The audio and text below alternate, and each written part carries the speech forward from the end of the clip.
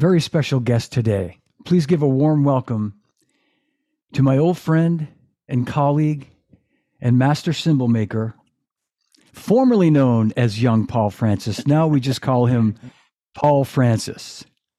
Hi, John. How are you? I'm great, Paul. How are you? I'm good. Thanks for having me on. Thank you. My pleasure. Thank you for being here today. And I had to get the young Paul Francis in there. Of course. It's a term of endearment. I think, was it Colin Schofield that coined that term? It sure was. He coined that term. In fact, Paul, now I'm going to do the big reveal. Da, da, da. Da, da, da. Look at that. It's like Star Wars. It's like Star Wars. For everybody watching at home, Paul said to me he'd only agree to do this podcast if I wore this shirt. And the underwear. And see, this is where it's going to go today.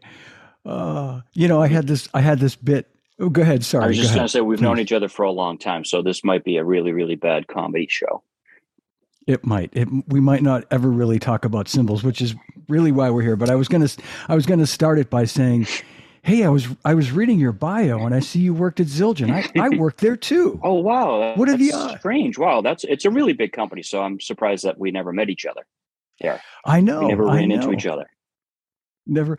I want to, I'm going to just do 2 minutes of reminiscing. All right. Okay. And then we're going to get to like the main event here, but a couple of things just in leading up to you being here today. I started thinking about all this stuff. In fact, Kelly said to me, she said, well, don't waste all of Paul's time telling, your stories, meaning me, like, but it's okay. Like, but anyway, I thought of a couple of funny things. One of the funniest things that I can remember involves a great, great guy who's no longer with us. Rest his soul, the great Alan White. And yes. You might remember this story. You might remember this story. From a NAMM show. I remember this. It was from a NAMM show. I want to say like in the mid 2000s, late 2000s. And I think we were going to see Jules Thomas sing with a band. And she had said, yes, I'm going to be at the Hilton or one of the hotels tonight singing with this band. So, come check it out. So we went, just you and me, and we broke from the usual kind of party that we'd be with. And before the band that she played with, Alan White was there with one of those typical pickup bands at NAMM where they throw a bunch of people together. Right. And anyway, so for everybody watching, this is what happened. So Paul and I are standing there, we're watching, and Alan got a little turned around in the song, and there was like a moment of just weirdness. And Paul leans into me and goes, I think Alan thinks he's playing Roundabout. And I think I blew my beer through my nose. Yeah. Oh my God. Do you remember what song he was playing? Because I do now that you remember that you brought it up. It was Brown Eyed Girl, and he couldn't hear in the monitors. Yes. Yep. Okay. And I'm like that, I'm not always known for my quick wit, but that popped into my head and I just wanted to whisper it.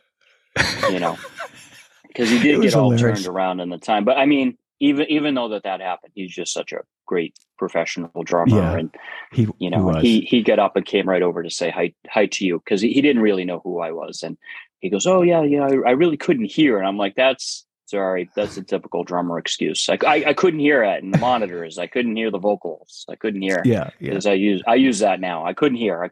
That's why I kept playing. I use that, and I also use the sun was in my eyes. In the darkened nightclub. Yeah. Yeah. What happened to the time right there? The sun was in my eyes. I had a. Oh man. I remember him coming over and kind of being a little sheepish about it. Like, I couldn't. We're like, Alan, it's cool. And one other thing, it might have even been the same night, or it was a different night. Could have been a different year, but. Yep. We ended up together, and we again broke from the pack, so to speak. And I knew LP was having some sort of Latin Percussion was having some sort of like award ceremony. We crash the party. We go there. Oh my God, I almost forgot about this. Do you remember this? We go in there and our old friend Steve Negotian sees us and he's like, hey, and Martin Cohen's like presenting these awards to like Giovanni Hidalgo and all these legendary percussionists, and Steve sees us and he's like, what are you guys doing here? We're like, oh, we came to crash the party. And I think somebody bumped into you and you spilled a glass of red wine on your shirt. Do you know who it was? I don't know. It was Giovanni. He turned it around really quickly, and I had this really nice white linen shirt on. Yes. And thanks to your wife, I knew what to do. Right. Yeah. But I got on the elevator to go up to my room, so I was going to take my shirt off and put it in the sink full of cold water. Yes. And I get on the elevator, and I went up a couple floors. The door opened, and a guy got on. He looked at me, he goes, are you all right? I said, do you really think I'd be going up if I was stabbed? I remember you telling me. I go, it's red wine. He goes, oh. But I went up and came back down really quickly because like I was having a good time at the party. There was another time where it was a Shore get together and we weren't invited. Do you remember this one? I do. It was the same night, Paul. I think night? I think we crashed parties all night that night. Somebody came out with this huge piece of chocolate cake, and I wanted some chocolate cake. And you're like, Paul, we can't get in. You know, I already went up to the door. I go, come with me. And I go up to the door, and the guy's looking at me in my badge, and I'm like ignoring this guy. And then I looked in, I go, Billy, just walked in.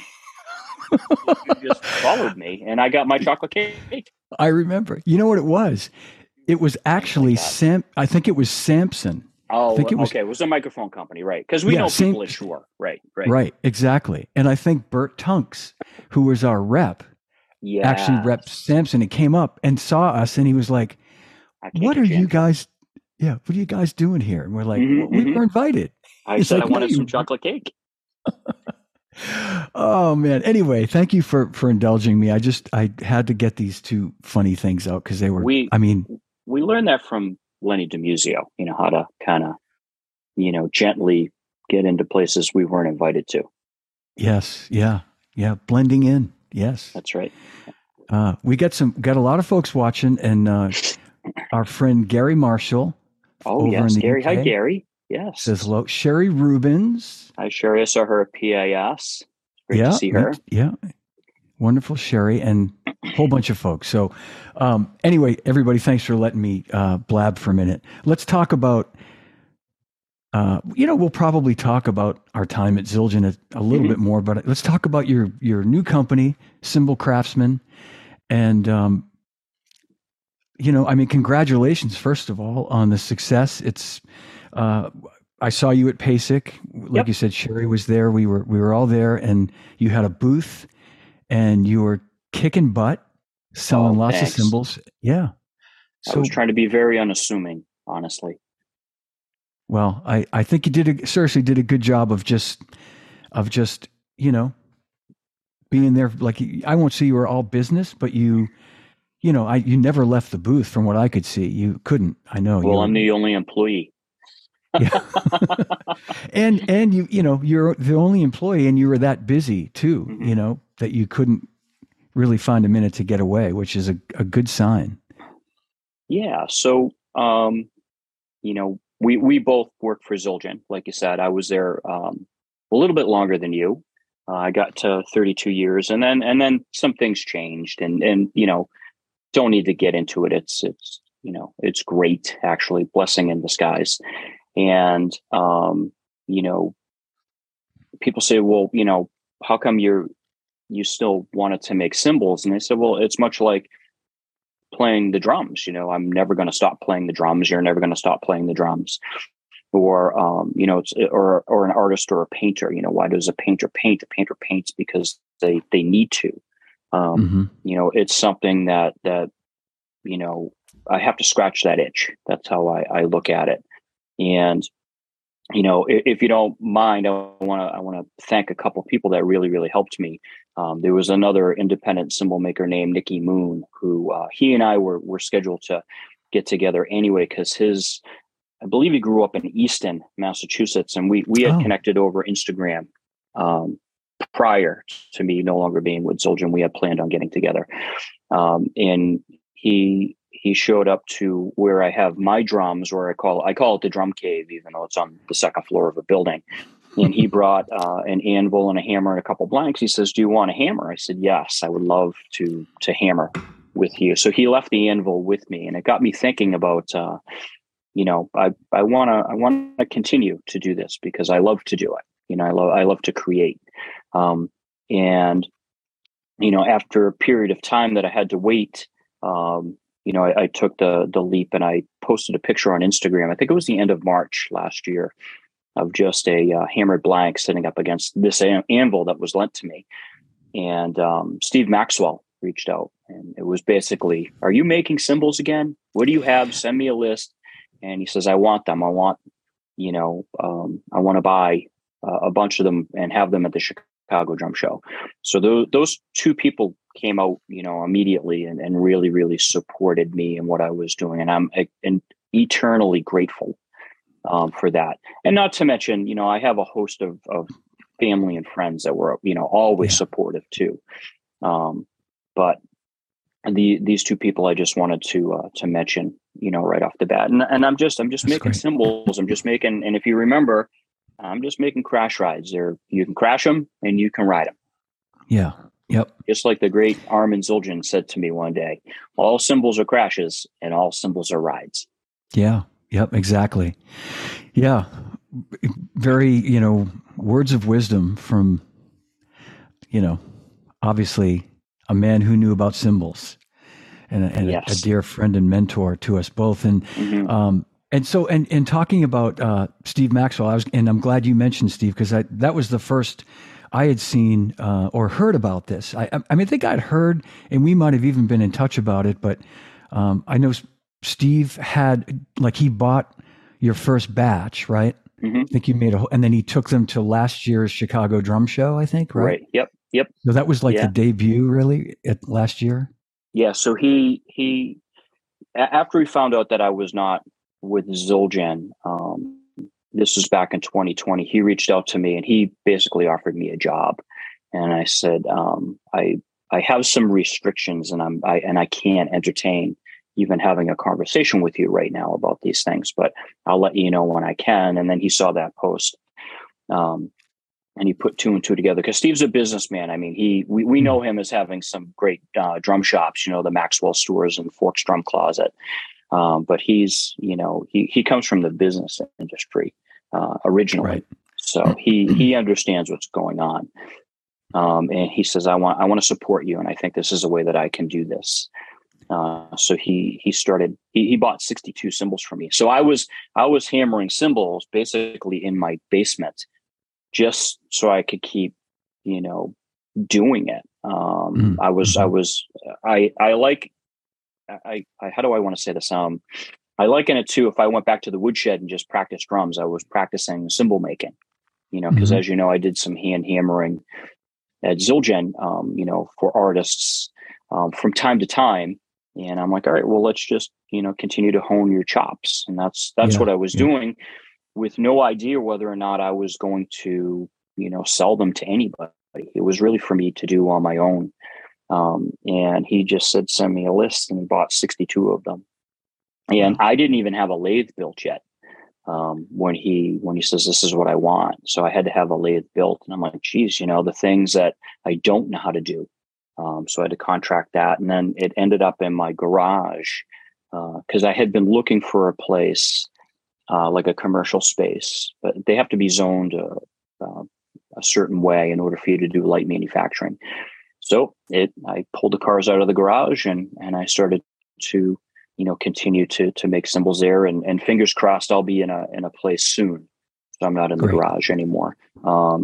And, then Steve did another solid for me, where he called some other dealers and said, listen, you want to contact Paul and talk to him, and because he's really making some really nice instruments.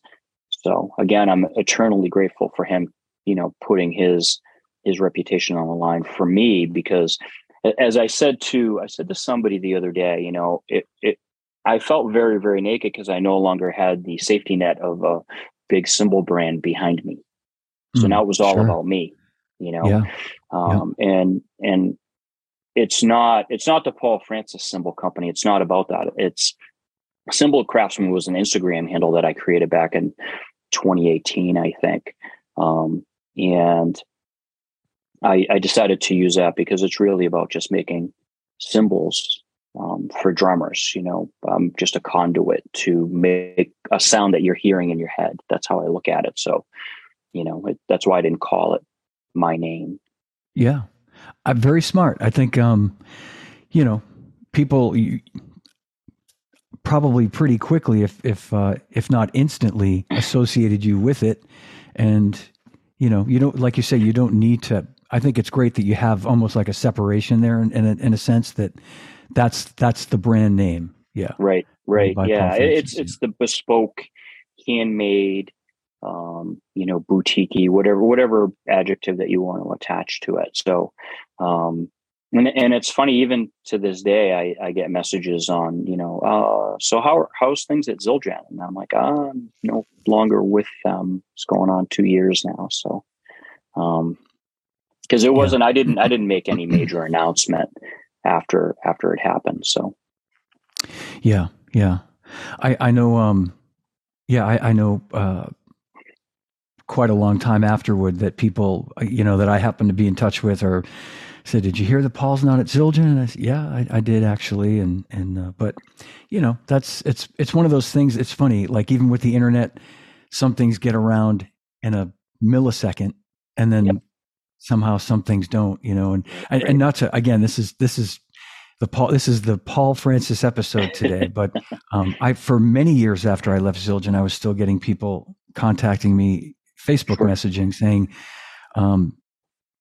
something like, how do I get an endorsement? And I started putting like in my profile, no longer working there. Please don't contact me.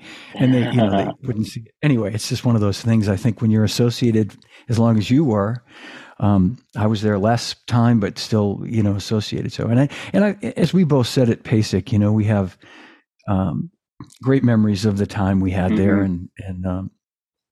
I don't want to, it's a new chapter. I will talk about Zildjian and the projects I was involved in and the funny stories. And because I loved working there, I loved the brand. I like being part of something, that I grew up with playing the drums, and I don't want to speak for you, but I think, you feel the same way. So, that chapter closed and then this one opened up and it's really, really great, to be honest. Yeah, it is. It's great. And so talking about Steve and how he sort of, helped, he was a sort of impetus to sort of make things start to happen for you. Did he say to you, Paul, this is what I'd like you to make for me? Or did he sort of leave it to you to say, this is what I think would be a good mix of things? Or like, how did that happen? What do you have made? And I told him, and, seriously sent him a list, and he's like, okay, this is what I want. And the great thing is that what's happening now too is, I'm getting maybe a second order from these dealers that have reached out to me, and they're kind of fine tuning what's good for their clientele. And I think that's awesome because that's kind of what I want this to be, So what I did was I created cymbals that you could use for anything as far as I'm concerned. You could use them for jazz or rock or pop or singer-songwriter. And, then, I made one, to see if I could do it. I made one called what I call a Bill Stewart style, like a dry complex version 1. And that went to Steve. And then all of a sudden, Steve's like, I'd like 5 more of those. And then, and then Jim Pettit at Memphis Drum Shop, he put in an order and I sent him some cymbals and I sent him one of those Bill Stewart styles too. And now I have 6 on order from him. And, people are coming and say, hey, can you make something like this sound? And a lot of it is stuff that's not in the catalog at our former employer anymore. I'm like, yeah, sure. if anybody can make it, I should be able to, having designed it. Yeah, exactly. But people will call up and say, I want something to sound like this, or I want it to sound like that. And just from years of experience, especially working with artists and dealers and distributors, that yes, I can make that for you. Yeah. And I like that. I like being able to kind of tailor it to each individual drummer. And can I segue into, you have one of my cymbals.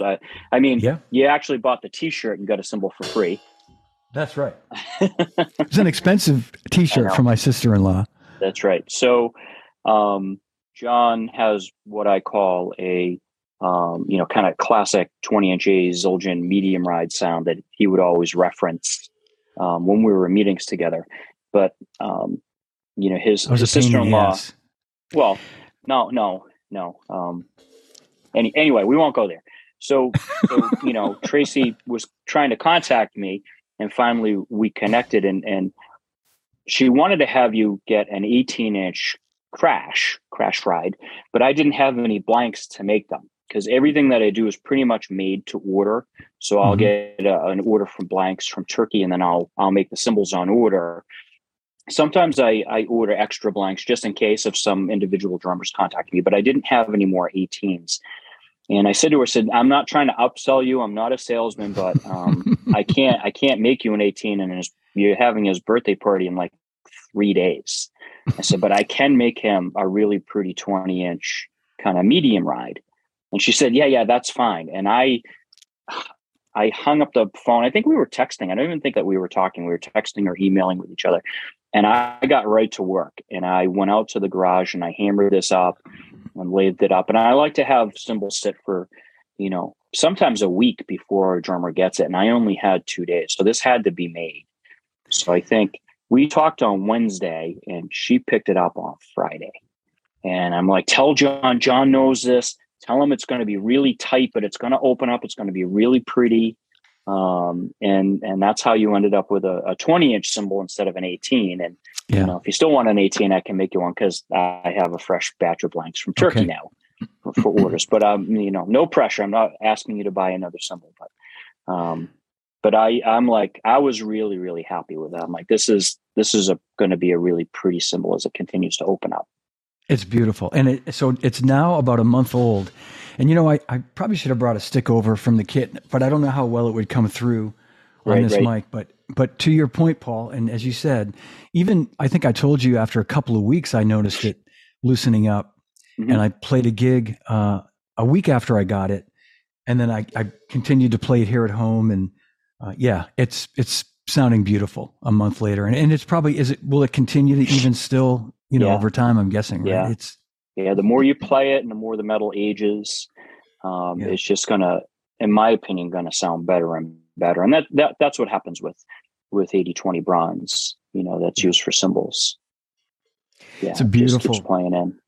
Looking and sounding cymbal. And Paul's right. We would have these meetings, and I'd be like, and in my defense, I'll say that our friend, the great Armin Zildjian, really, I think you'd agree with this, Paul. He really, his heart was, when he and his dad started the company, well, his dad actually, Avidus, but, they were only making A Zildjians in those days. And he really had his Armin's true love was for the sound of an A, and he would often say to you, I'm sure, and he said it to me many times, all you need is a good sounding set of A's. You can play anything with A's. He said, he'd say like, Buddy used them. Louis used them. A lot of great jazz drummers played. I mean, certainly Tony and Elvin and guys like that played K's, but Max Roach. Max Roach. Yeah. He would often say that all these great jazz drummers used A's. And then of course, all the rock drummers in the 60s and 70s and 80s and it's such a versatile cymbal. So I would always come back and say, we could. That's the thing that happened was in the 70s, as music got louder, the cymbal curvatures got higher, and the weights got heavier to combat with the stacks of guitar amps and bass amps and stuff. And Leon Chiappini, the head cymbal tester that we know, and who I'm going to have dinner with this week, actually. All right. He said, they were getting orders, high pitched ping, cutting stuff. So that was the way to get to that sound that was being requested. And as we got to see while we were there, the sounds were starting to change. We saw A Custom developed, and then Armin's pet project, A Zildjian and CIE, and sounds were getting thinner, which meant that they were getting a little bit more darker, back to the cymbal sounds of the 50s and 60s. Right. Yep. But A's were selling so well that was a hesitant to redesign the line, because what if we redesign it and they're really not ready for it yet? So it was a hard decision, and and then we came out with Armin, and sorry, I'm going to put you on the spot, because you said something at a meeting which was really, really right on point, and I know you're going to remember this, and I think we should have heated this a little bit more, and you were very gentle on how you said it, and you're like, well, why don't we just redesign the A line instead of coming out with another A sound? And hindsight's always 20/20, and you were right, and then finally, I don't remember what year, 2016, the A's got pulled back to slightly lower curvatures, and the weights got shifted down, not out of the weight range of what they were in, just they didn't hit that high point anymore where they were kind of heavy. And it was a success, as you know. Yeah. So that it was actually, you know what, Paul, it was just as I think you started the project in 2012, and I think they launched 2013, and that was it 2013. Okay. Yeah. And that was the year that it was like right as I was leaving, and you gave me a set of A's right out of the first oven. 16 and 8. I have them on this Gretsch kit behind me. 16 and 18. I hope they sound really great now. I hope you like them. They sound unbelievable. They look like and sound like vintage A's. Like they have that. Awesome. Do you know what I mean? Did I put them on that drum kit in your office and then tell you later after you arrived? Yeah. Okay. I think so. Yeah. Right. Yep, you did. Yep. And some hi-hats and a ride too as well. Yeah. That quintessential 18-inch kind of thin crash, Louis Bellson, Buddy Rich type of sound. Awesome. It's really awesome that we got to be part of things like this. Isn't that kind of crazy? I know. It really was. I was so happy about that. And thank you for saying that too. And I have to tell you though, when at PASIC, that 18 that I missed out on buying that somebody else bought, won't mention who, right? That reminded me of like that quintessential Louis Bellson Buddy, like that explosive. I can only use that word. Like, I just remember hitting it and going like, holy shit, man, that's unbelievable. And you're like, yeah, you like that, don't you? I'm like, I just threw up cymbals that morning. So, I decided to set the booth up the day before with all the stands, and Jim Rupp from Columbus Pro lent me the cymbal tree, because I drove out to Indianapolis, and he says, yeah, you can borrow this tree. We'll just take all your cymbals off of it that we bought from you, and you can have the tree for the weekend, and then, bring it back. So I just put cymbals up. I didn't choose that one to go on that one was on a cymbal stand. And, of course I tapped on them. All right, these are going to go well. We'll see what happens. It's like I was standing there totally naked. Right. And I think that you came over to say hi, and you were tapping on stuff, and then you shared with somebody, this 18, and he came over, and again, we won't mention names, and somebody that you and I have known for decades. And I'm going to say it. I'm just going to quote him, and forgive my language, but he came up and he didn't even say hi or anything. He just looked at me and goes, "Where's this fucking amazing 18 I keep hearing about?" And I go, "Well, it's got to be that one, because that's the only 18 that's up on a stand." And he played it, and he put it through its paces, and he says, "All right, I'll be back." And he came back, and he purchased it. So it was great. It was very, very interesting to be at PAS and kind of have my own little brand. And I'll share a story, and I don't want this to come across as arrogant, but Jim Udig, who works for Dixon Drums, and he used to have his own drum shop. And I don't really know him that well. I knew him from the industry. And he came up to me on Saturday afternoon, and he said to me, he says, I just want to let you know, Paul, that, a bunch of us have been talking, and we're really, really happy that you're here and that you're making cymbals again. It's everything's right with the world. So I just wanted to let you know that. And he shook my hand and he walked away. That's great. And it was very, very meaningful that he took the time, because we don't really know each other. So he didn't have to do that. He could have just walked by and go, oh yeah, that's great. And just, but he stopped to tell me that. And I was very, very happy. So I'm like, all right, well, I'll keep doing it until nobody cares I'm doing this. And then I'll go do something else.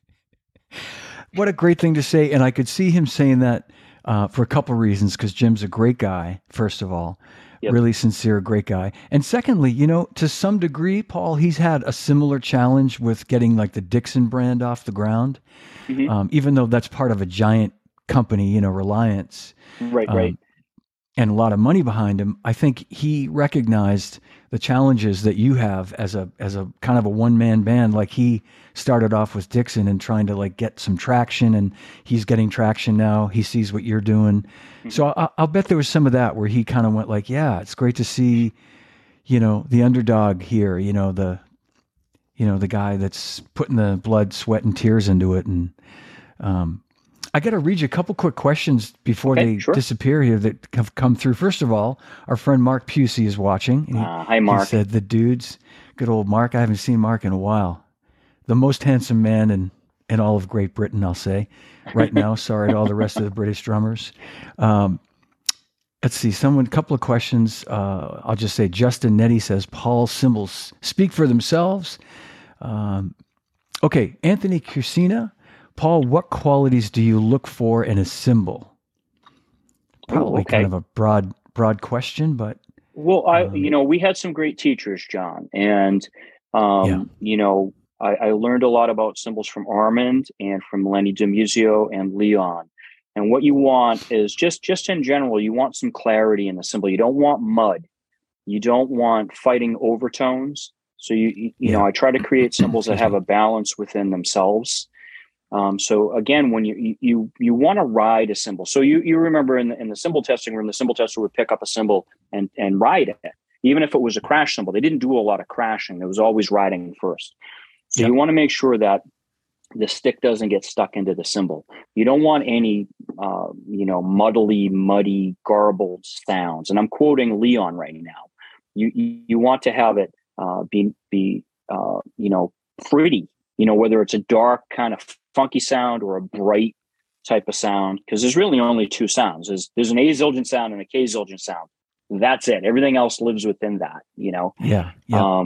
But you want a clarity. And I will say that, with all the cymbals that I have made within the last 10 months, I do have a small pile of stuff that I didn't sell that it didn't have this kind of clarity to it. And I said, I can't take a dealer's money, or I can't take a drummer's money, just because I made it.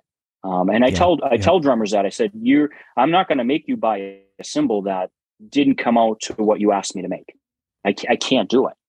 So I hope that answers the question.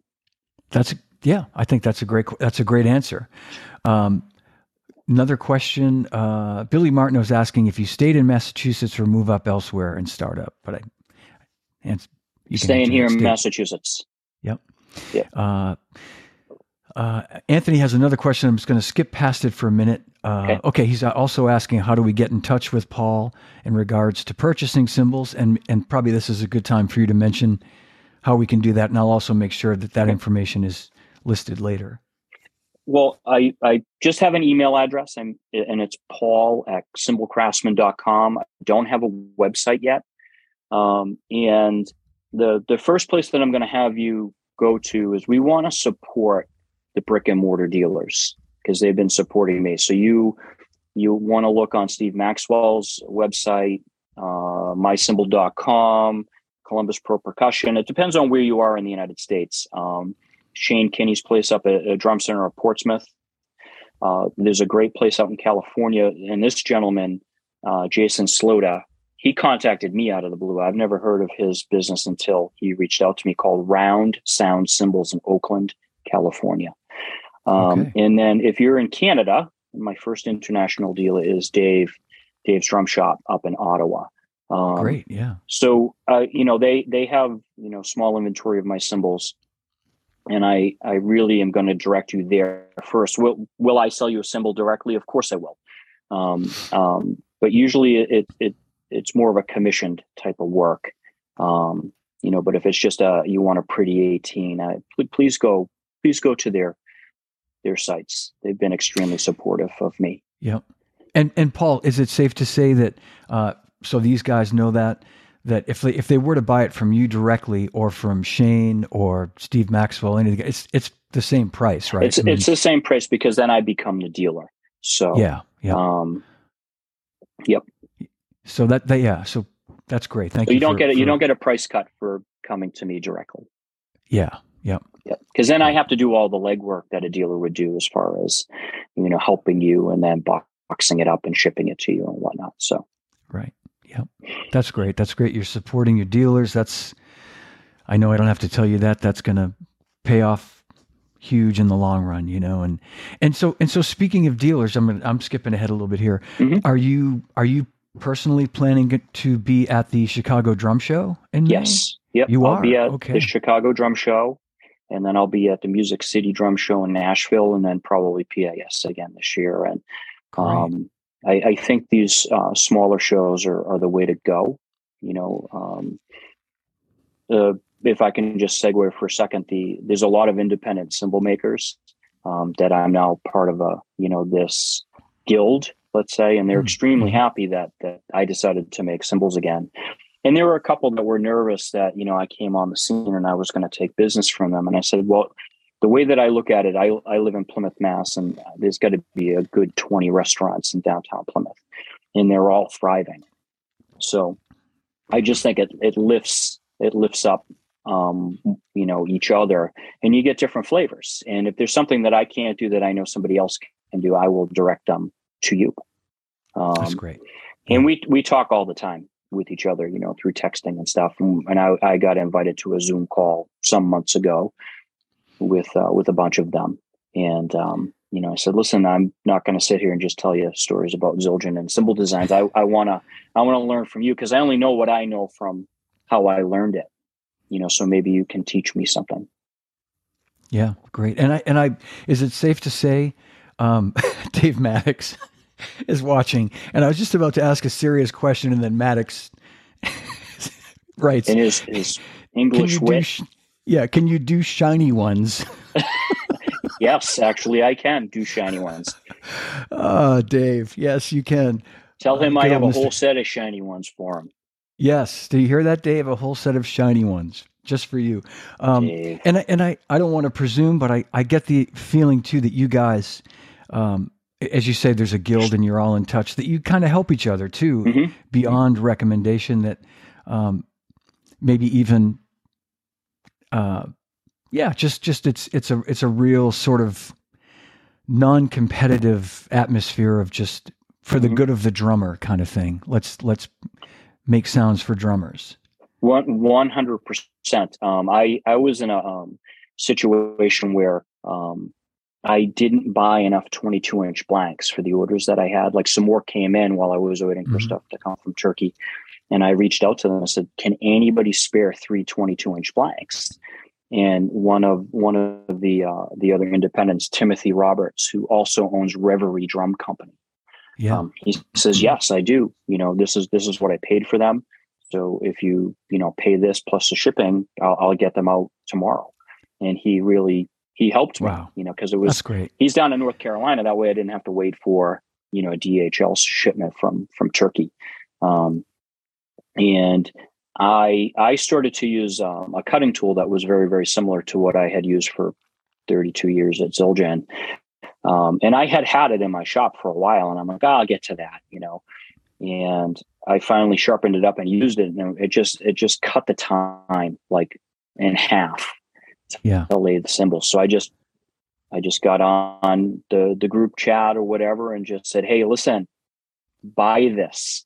just use this. And if you don't come back to me and say, this is the best thing since sliced bread, I will buy it from you, because I'm going to buy more of these anyway. And the cutting, it was a cutting tool. It was just a carbide cutting tool. And it was fairly expensive. It was $60. And the cutters that the independents use, and even what I used in the beginning, could run from $6 to $8 a piece. But I started to use this one, which was very similar to what I've been used to. And I was like, I got to tell these guys, stop wasting your time with this other stuff. Use this. And two of them went and bought them and said, oh my God, this is a game changer. Thank you very much. I said, yeah. It's not about hiding things, because, it's like the drumming community. So let's say you play a gig, John, and you play this lick, right? And I'm like, holy shit, that sounds awesome. Well, then I want to know it. So you're like, oh yeah, okay, well, let me show you. And then maybe we write it out. I'm never going to sound like you. Thank God for you. Yeah, well, thank God. Thank God for that. You don't sound like me. I mean, if you want to hear some pretty mediocre drumming, come to one of my gigs. You're a but fine I mean, drummer. there's got to be a community of kind of sharing, and I'll say that the community was very, very supportive after my departure from Zildjian, and I'm talking about other cymbal companies reaching out and supporting, so. No, that's, yeah. And it really seems to me too, just to talk about that for a second, I feel like, when we both started the same year, 89 at Zildjian. I'd been around a little longer because I'm old and you're not, but, but it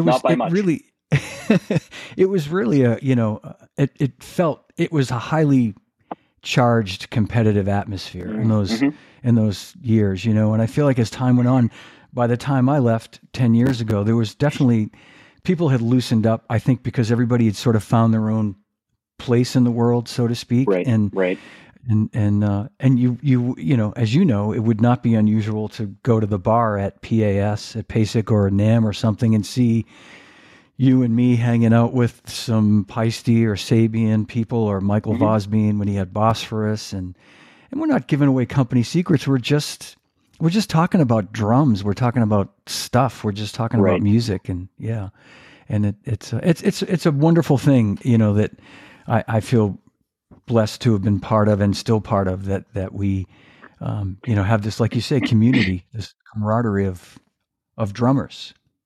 And that's the way it should be. I mean, it's music. It's supposed to be fun. And if you're not having fun, why are you doing it? Yeah. Yeah, exactly.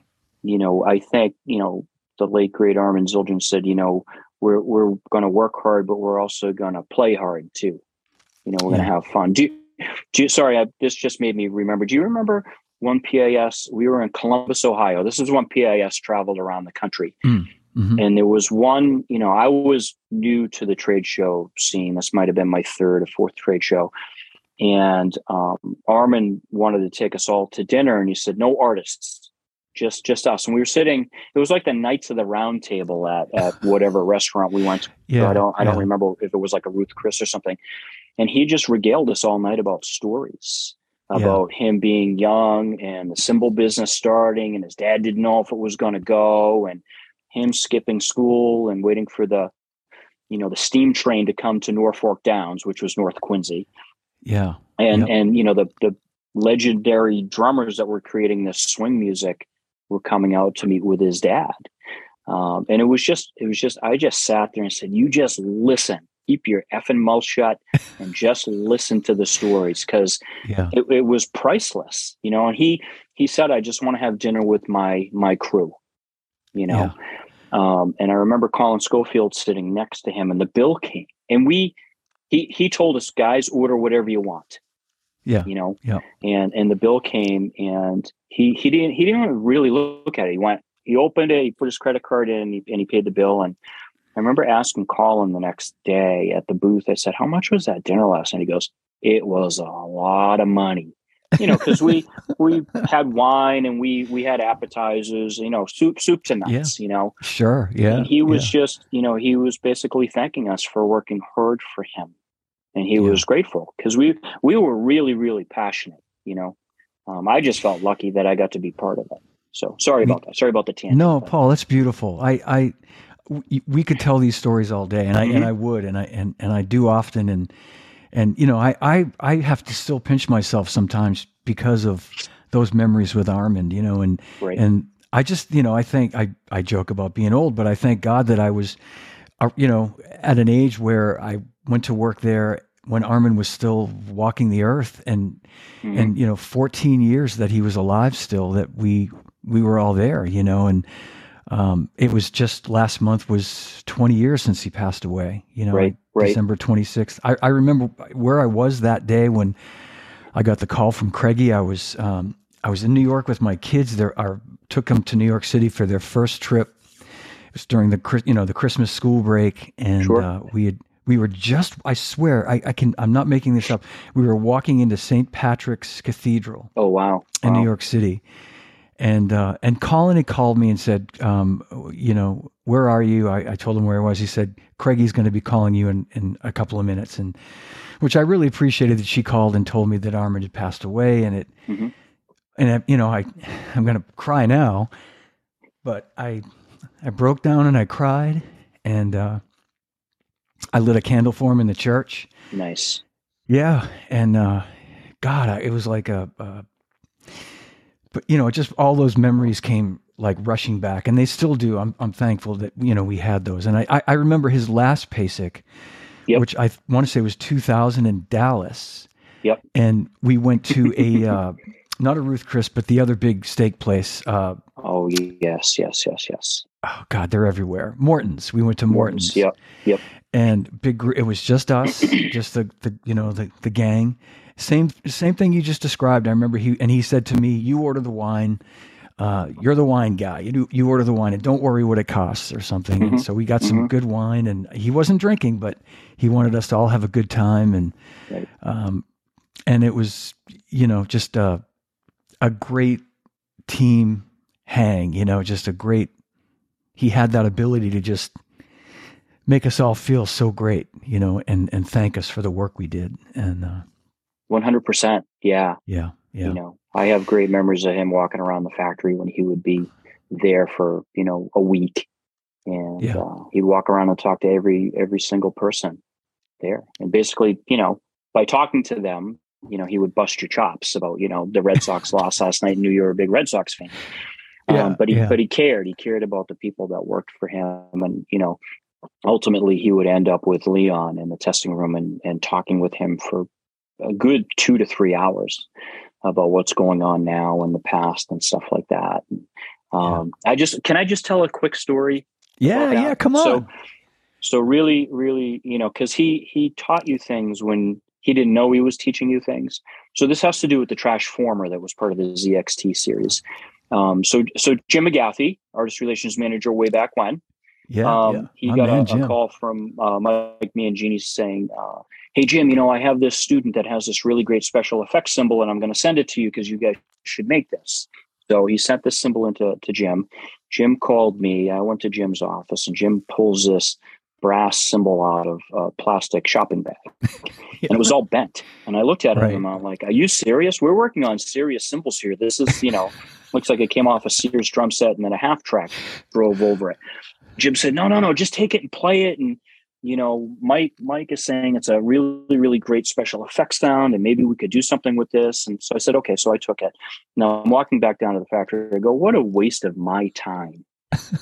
I'm working on serious symbols, that's going to make great music. So I'm walking back down to my desk, and where my desk was sort of a part of a bigger room that was part of the testing room. Because the testing room, if you remember, had 2 big glass walls. Leon was essentially in a fishbowl testing symbols all day. Yes, and Armand was in. So I said, you know what? I'm going to put this thing to bed, and I'm going to give this symbol back to Jim and say, no, thanks. So I knocked on the door, and Armand waves me in, and he was in mid conversation with Leon. I said, I'm really, really sorry to bother you, boss, but I just I have something that I want you to check out. He goes, yeah, give it to me.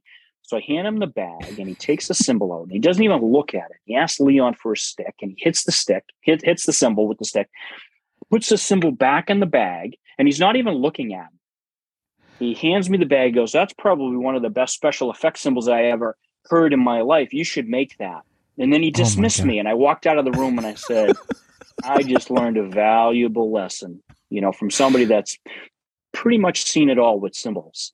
And I had the cymbal made the next day. Wow. And it was part of the I didn't know that line. That's I'd how never it heard came that to be. backstory. Yeah. But he wasn't really looking at me because he was talking to Leon about whatever he was talking to. And he tapped on the cymbal back in the bag, gave it back to me. That's one of the best special effects cymbals I ever heard. You should make that. And then just, all right, now go do your job. I when you were talking about when he would come and he'd be there for like a week or so, and same thing. And for me, I'd be in my office, have my door open, and I'd hear his laugh like down the hallway. You'd hear his voice, you know what I mean? And I knew he was coming in, Armin's going to be in today, whatever, or maybe we were going to have lunch or something. And you'd hear that laugh, and you'd hear him, the next room over talking to somebody, making his way. And then he'd come in and he'd want to get all, the whole lowdown on what was going on. And, what's this guy up to? What's that? But to your point, Paul, exactly. I remember I had this stash of cymbals that I had stuck behind my little refrigerator in my office. And I slowly sort of accumulated some old A's that would come back in trade, and they'd be in the bin to be cut up, the return bin. Sure. So I'd go out and I'd fish them out, and a lot of them were like 60s, 70s, like pre-logo, A's that sounded like, some sounded, I thought, really good, some sounded okay. And I just thought, I'm going to hold these aside, and he'd always want to fish through them. And that the cymbal that I ended up giving to Charlie Watts when he came to visit that day, when amazing day, it was a 16-inch thin, probably from the 60s, really, really fast, bright. And he would come over and he'd go to that, and he would go like, he'd hit that and he'd go, beautiful. Yeah. Now that's an A. Now that's beautiful. Yeah. He had that right up until he was, God rest his soul, 80 years old. He had that passion for like, wanting to hear stuff. He like you said too, he could look at a cymbal and kind of know right away what it was going to sound like too. He would pick up cymbals. He would pick up cymbals with me and show me the curvature and said, this is where the curvature should start. This is what this is going to sound like without even playing it. And then you play it and go, holy shit, that's exactly what it sounds like. And, he taught me a lot. I would refer to him as like Mr. Miyagi, where he didn't actually show me how to make cymbals. He didn't show me how to lathe. He didn't show me how to hammer. He talked to me about it. He says, I know that you know how to run the machinery down there. So we would sit sometimes just on the couch in his office, and he would talk to me about the old days on how they manipulated the metal. And then he's like, okay, now I want you to go do this. I'll be back in 3 weeks. Have those prototypes ready. Yes, sir. Yeah. But he was very, very supportive. I'll just tell a amended kind of Reader's Digest story about, we were working on the A Zildjian and CIE crashes, and we were doing 16s first. And, I was really, really good at making a lot of bad sounding crash cymbals. And there'd be a stack of 20 or 30 cymbals, and he'd find 3 or 4 or 5 that were really good. And he would say, these are really, really good. Make more like these. And he would ignore the stack of 25 that didn't sound so good. And he would not highlight that. He would highlight the good ones. He goes, all right, so go take measurements from those and make more like that. I'll be back in 3 weeks. Make another 25. Good job. Good job. All right. Beautiful. Good job. Go. Yeah, beautiful. That reminds me of a story I can't tell here, but yeah. Oh, I have a lot of stories I can't tell. I'm going to write a book someday. Yeah, I know. It's a funny story, but I can't tell it here. Paul, I'm going to run a couple more questions by you because they're coming in fast and furious here. Sure. Folks, I apologize. Okay, so we've talked about how to get in touch with Paul, and I actually typed out your email address so people can see it. Please note it, folks, and I will put it up later again. Scott Goulding is just making a comment that he has 3 cymbals that you made, and they're his favorites in his collection. Great to hear it. Thank you. Yes, Billy Martineau, Shane at Drum Center of Portsmouth does carry them. Yes, he does. Yep. And he's getting another Wooder soon too. Oh, great. Dave Simcox is asking you this question, and I can answer it for him on your behalf. Are there plans on making hi-hats? And I'm going to say, yes, you've made hi-hats. I know you made some 15s for Steve Maxwell, and maybe even 14s and 15s right now. I mean, I'll make 16s, but those are the popular sizes. I can pretty much make anything that you want. So. Okay. Justin Netty's asking to know, what's the favorite cymbal that you've made or designed? Ooh. That's a good question. Just in general? I think I suppose just in general. So I don't know if I won't turn the camera, but I have framed on my wall down here in my playroom a 22-inch K-Custom Dry Complex with Bill Stewart. And I won't say it's my favorite cymbal. It was one of my favorite projects because this sound was so left of center from what was in the catalog at the time. And I was just proud of that we were able to, kind of capture that sound because it wasn't something in the catalog. And Bill was playing these old Ks that had kind of an umbrella shape that had a very, what I would call like an Oriental type of sound more than that traditional kind of Tony Williams or Elvin Jones, type of sound. So I really enjoyed that project. But I'm proud of everything. I look at everything that I'm doing now and what I've done in the past. They're like your children. You love them all. Yep. Right. Yep. No, that's great. I just like good sounding cymbals. That's great. Anthony Cusina is asking. This could be a long answer, and if it has to be, that's fine. But okay. Exact cymbals that Tony used during his career. There was something about his sound besides being Tony, and I know you have an answer for this because Tony came when we spent some time with us, and you got to talk to him about this. But I will say that I think a lot of people, and I think Paul would agree, that quite a bit of Tony's sound was Tony. But again, he would. Just like any other drummer, you would find an instrument that speaks to you, and you would want to play it. Wallace Roney and Vince Wilburn brought in a 22, and I had it for about 10 years in my office. And Tony gave it to Wallace and said, that's what I played on Nefertiti. Mm-hmm.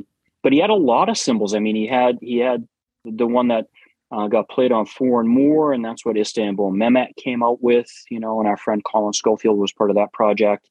Having gotten to work with Tony intimately for 3 days, there was some animated things from him about, he didn't want to talk about what he played when he was a kid.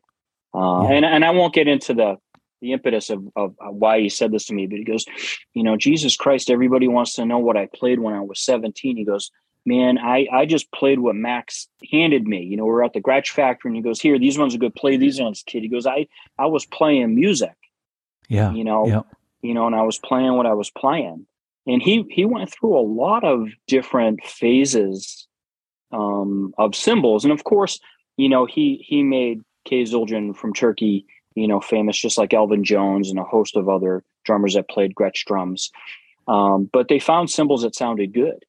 And then they played them. And I kind of thank God that they did, because that cymbal sound really fit in with the music at that time, But we were making 22-inch A-Custom rides, if you remember, John, those 3 days. And, he wanted one that was, clean sounding, but was maybe a little bit darker. But I don't mean darker like dirty, trashy, but had a certain sound quality. And really, really, really funny, because I was young working with him, and we were in the drummer's lounge at Zuljan, and he never sat at a drum set.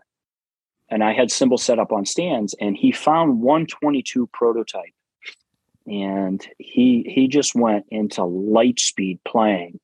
And he had this grip where his index finger just stuck out. And I was standing there with a pad of paper waiting for, the word to come down from the mount on high, and he looked over at me, and I literally had taken a step back, and my jaw was open. I couldn't believe the speed and clarity of what he was getting out of the cymbal.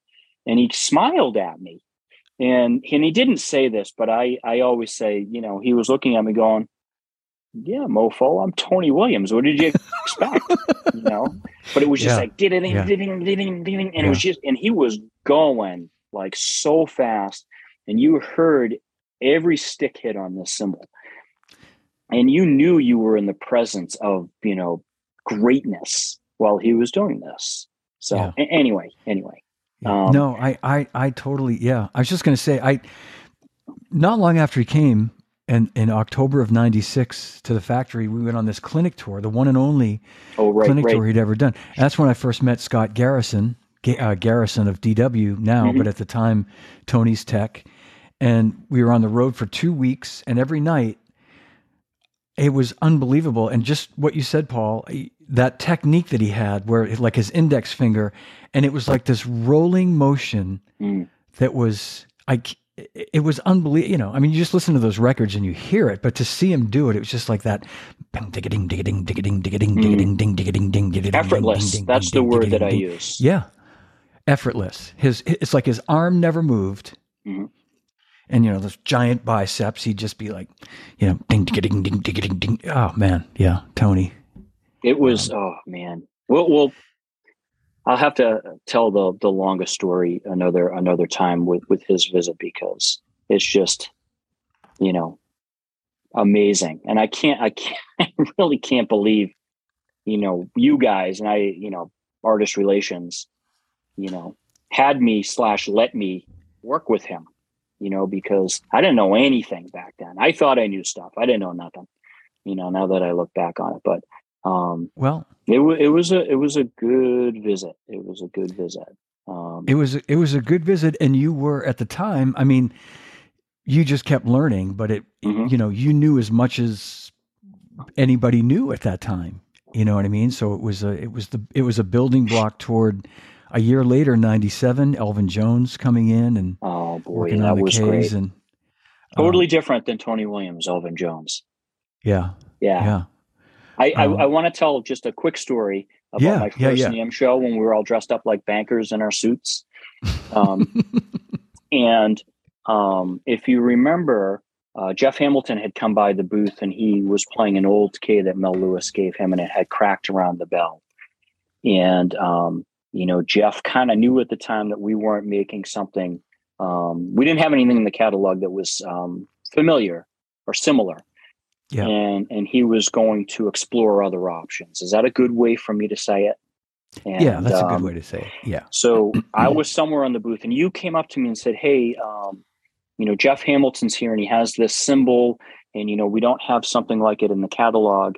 Will you come over and talk to him with me? And I said, sure. And you were like, do you know who Jeff Hamilton is? I'm like, yes, I know who Jeff Hamilton is. Come over. And we were we were in the hallway where the meeting rooms would have been, so we were behind like the big Zildjian display, and he pulls out this cymbal, and I had a drumstick in my back pocket and I picked it up. I started to play it, and he looked at me and he said, can you make that?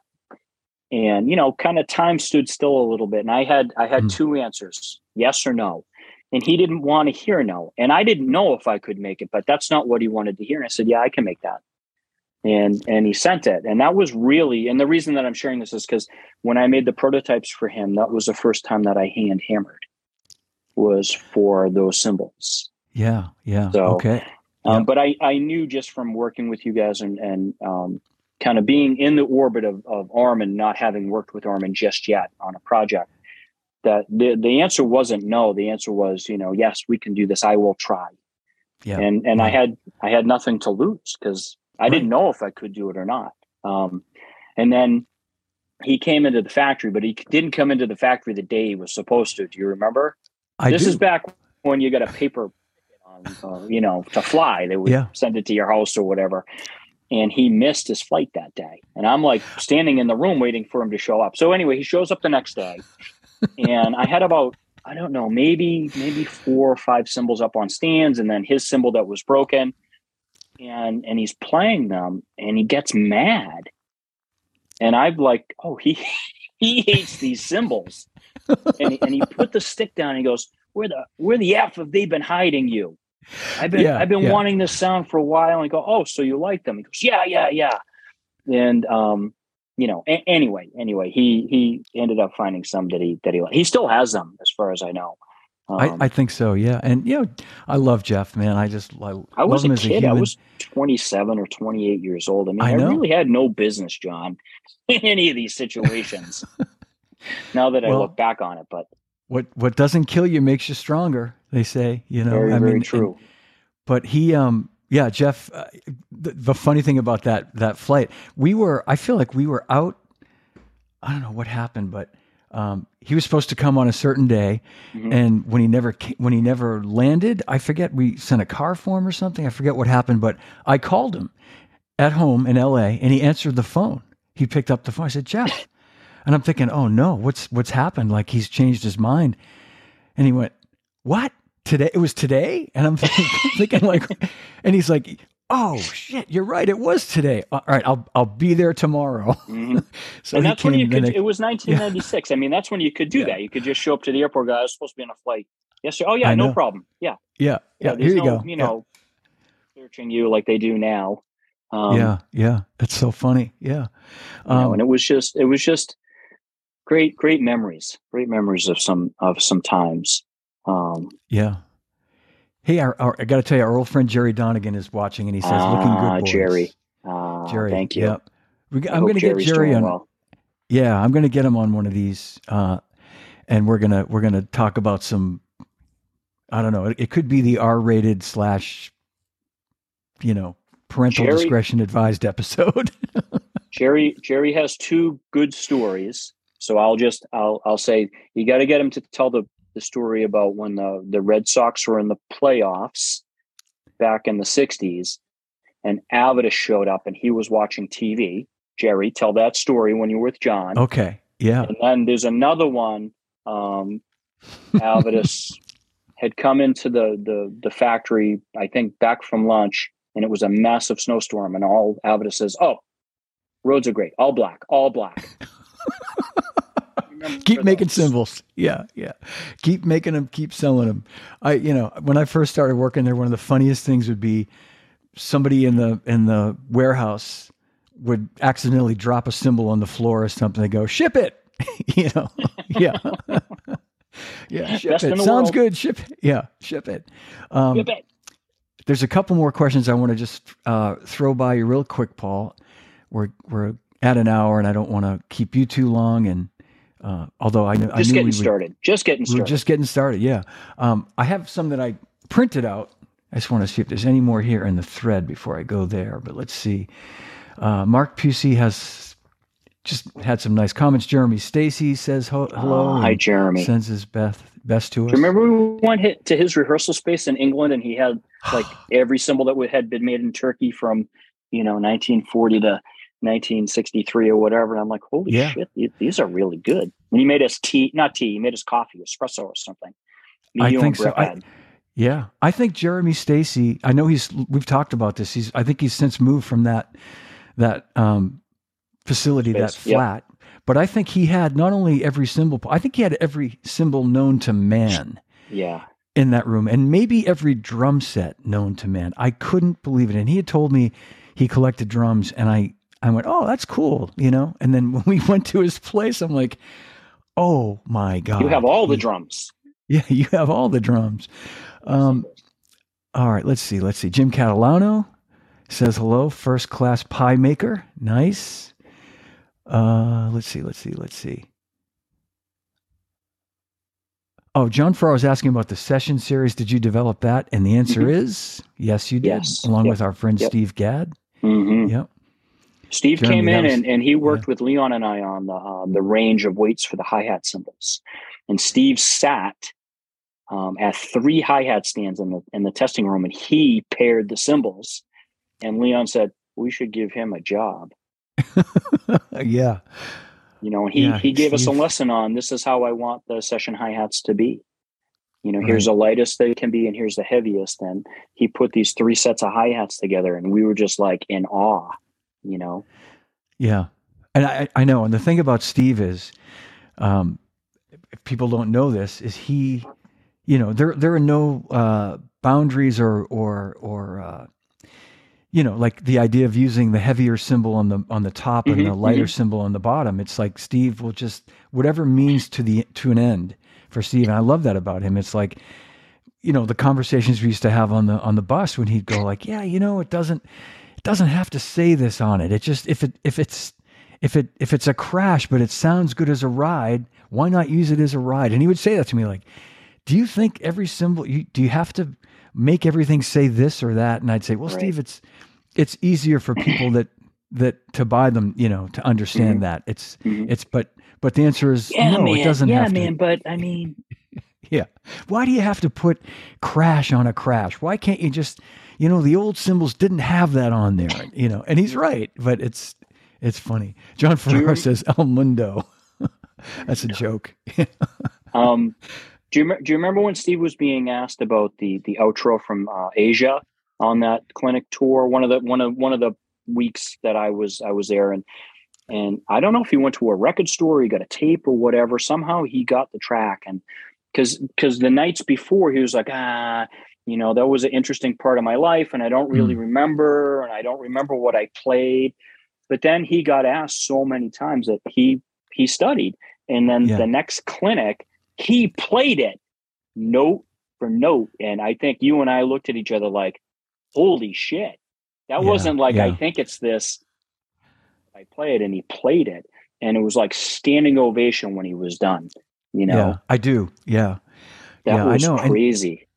And I think you're right. I think he was kind of tired of being asked about it and to play it, that he figured I better just listen to it somewhere. And like, people are going to ask me this and that, and, obviously 50 Ways and Late in the Evening, I'm going to, I'm going to be able to, play this and demonstrate it. But I'm laughing about questions. I'm laughing about something else. Sorry, on that tour where we stopped to get the bus washed every time it was. But it's not the, hey, John, do you think the bus could get washed while I'm doing my clinic? It was the guy running down the dirt road with the Modern Drummer to have him sign it. We were in the middle of nowhere. And it was a scene out of Deliverance. Yeah. He was like, are you kidding me? Is this really And he's like, what's your name? And he signed the magazine. Oh my God. Sorry. That's what I was laughing you're right. at.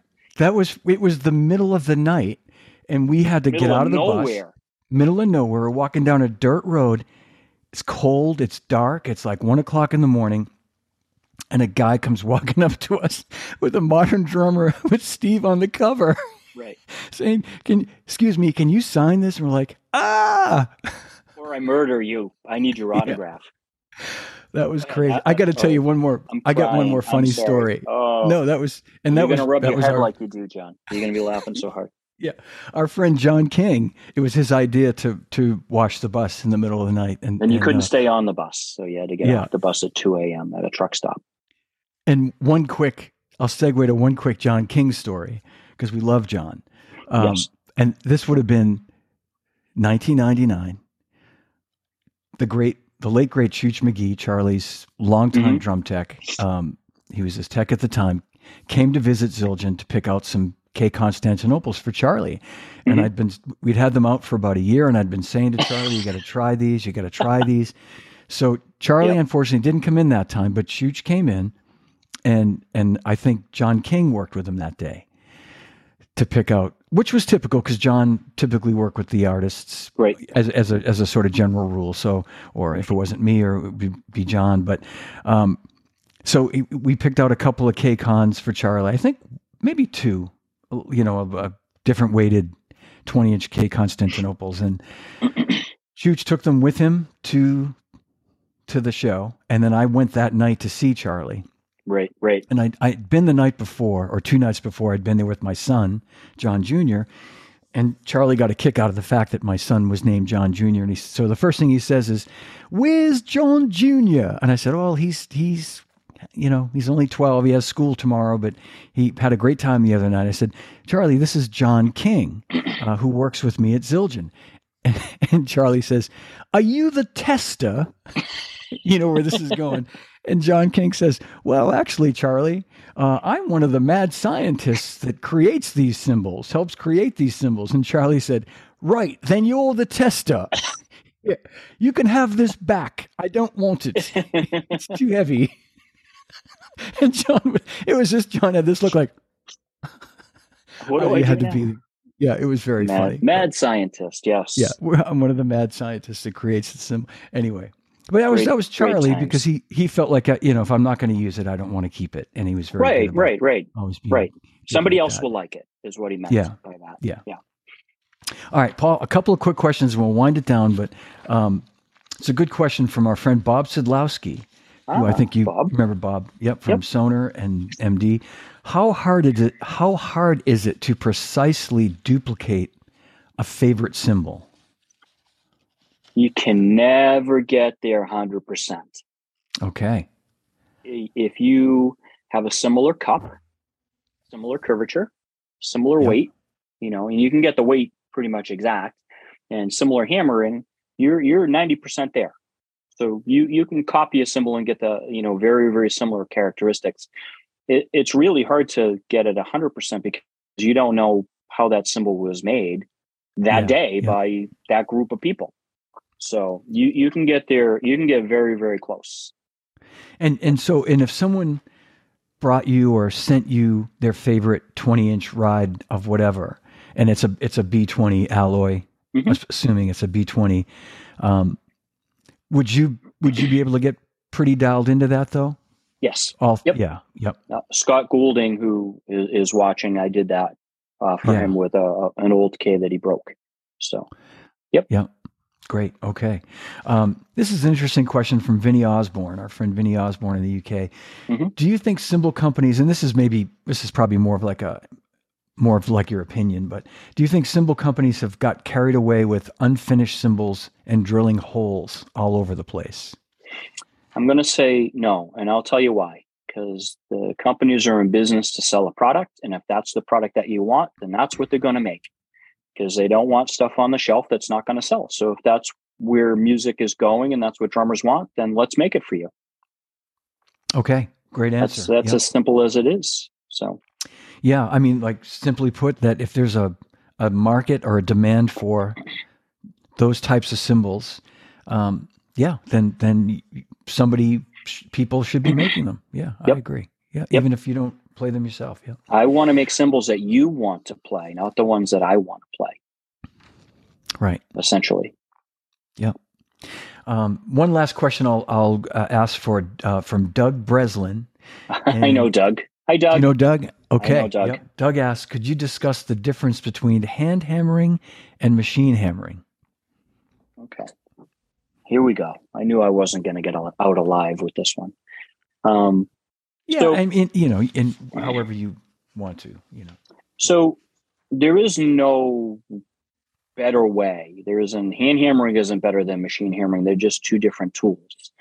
So, if you're a plumber, you don't have just one tool to do the job. You have a lot of tools. So, people equate, hand hammering to a dark sound, and then machine hammering, and a machine hammering could be, like what Paiste does, or what Zildjian did in the very beginning, where you guided the cymbal underneath the hammerhead.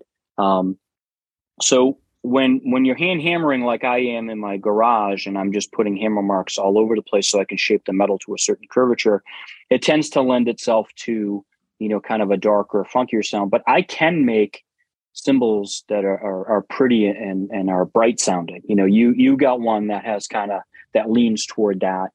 There's a local drummer named Steve Chagaris that sent me in an Avidus vintage kind of cymbal, with the patina finish on it, and said, "Can you make me a heavier version of this?" Oops. Yep. Okay. Oh, yeah. You're showing. I'm like, what happened to the screen? No, I wanted to show some graphics of your shop. Sorry. Yeah. So usually when you're putting just hammer rows in the cymbal, you lean more toward a cleaner sound, and that's what people associate machine hammering with. So there are two different methods. So one's not better than the other. It just lends itself to getting to a sound that somebody is requesting. I was very fortunate at Zildjian to be able to use several different methods to get to a sound, and it's really a means to an end to get to a sound color. Yep. There's a lathe that I had to have built because I never built a lathe before. And that actually has a 20-inch cymbal that I made for a drummer friend of mine named Dana Fitzsimons, and he's waiting for that. And I like to put a cymbal on the lathe and not just take a picture of the lathe, because it's nice to have a cymbal on there too. Yeah, yeah. But as a cymbal maker, you want to use whatever tool is at your disposal to get to the sound, because that's what you're doing. So drummers, again, they equate machine hammering to a brighter sound and hand hammering to a darker, funkier sound, which to some extent is true. And there's some blanks that haven't been made into cymbals yet. And that one in the back, leaning against my garage door, that's the first cymbal I hammered post Zildjian employment. Wow. That's gonna go into a frame, I think, because I was gonna make it into a cymbal and sell it, and I said, you know what, I better not. I'm gonna regret that. So that's a 22-inch Cymbal Craftsman #1. Yeah, that's like your first dollar bill. That's right. Yeah. Yep. That's great, Paul. No, this is great, and I wanted to ask you. I'd made a note way back in the beginning in my notes, and I never got to it. What is it like? I'm sure they all vary, but what is the sort of average time it takes for you to make a cymbal from blank to finished product, finished well, instrument? Like a 22 for me to hammer that into shape and get it to where either I want to sell it as just a Cymbal Craftsman crash ride, or if it's a commissioned piece of work, it can take a couple hours. Like a Bill Stewart style will take me longer, maybe close to 3 hours. So everything's relative to that. And, there's a lot of care taken with it. And what I do is I'll hammer a blank into shape, and then I'll let it sit, and then I'll go back and look at it and play it and make sure it's going in the direction. I might hammer it a little bit more, depending on the sound that it's destined to be. So it's not, oh, I got to make today and I got to hit that quota. There's no quota. I do have orders for 4 different drum stores, and the time from taking, from the blanks arriving that I've ordered to being able to deliver to a drum store, it could be anywhere from 10 to 12 weeks. Okay. Yeah. And so if someone were to contact you today to order, a consumer contacts you and they want to buy it from you directly, what are you quoting for? Like, what's a sort of lead time or? It's probably 6 to 8 to 10 weeks. What I like to do is if someone orders a 20 or 22, if I'm already making those sizes for a drum store, I like to gang them together. So when I go to lathe them, I'm lathing the same size. So I borrow from what I learned from manufacturing at Zildjian to what I'm doing now. Yeah. So I tend to like to hammer all the blanks into shape, and then I'll do the lathing. I try not to do, okay, I'm gonna do this drum store's cymbals and then lathe them up, and I'm gonna do the next drum store's hammering. I like to hammer everything up, and then I like to lathe, and that way I can really focus on that particular thing. Great. And John, our friend John Ferraro is asking if you work with B8 blanks. Not yet. I'm sure I will someday, but the major player for all the drummers is B20. So yeah. Yeah. And you mentioned earlier that you get your blanks from Turkey, so you're getting obviously high quality, B20 blanks. It's very, very good. And as we know, John, that all the companies over there somehow is a derivation of the original K Zildjian foundry, where somebody worked there, and now they started their own little thing and taught some other people, and everything's 6 degrees of the original Zildjian factory. Yeah. It's amazing. Fantastic. Well, Paul, this has been awesome. I want to make sure I don't forget to say anything else. Let's give another shout out on how people can reach you, and that is Paul at cymbalcraftsman.com, your email. Yep. And you're on Instagram too. Yep. People can reach you there. Yep. But you prefer. I like the email better because it keeps things in one place, but if you reach out on Instagram, I do check it. And sometimes I have to go into like message requests, so it goes too deep, and sometimes it takes me a little bit longer because I'm not always checking. I am checking the email on a regular basis. So great, fantastic. This is another shameless plug. Yeah. And again, also I'll tell people, if you don't follow Paul on Instagram, he's often posting pictures of what he's working on, and there's great historical information on there. I love to see some of the posts you put up about stuff that you've worked on, stuff you're working on now, and a shout out to anybody who might be watching from the Zildjian Company. I know I appreciate. I don't think I'd be doing this right now if I didn't have that history, and I don't think either of us would be. So that's a great part of our past, our resumes, part of our story. Yeah, part of our story. Well, Paul, hang with me if you would for 1 minute, and I'll end the podcast. I want to thank everybody for watching today. A big hand for Mr. Paul Francis. Thank you for all your support. Thank you, John, for having me. It was fun. Thank you, Paul. Yeah, a pleasure.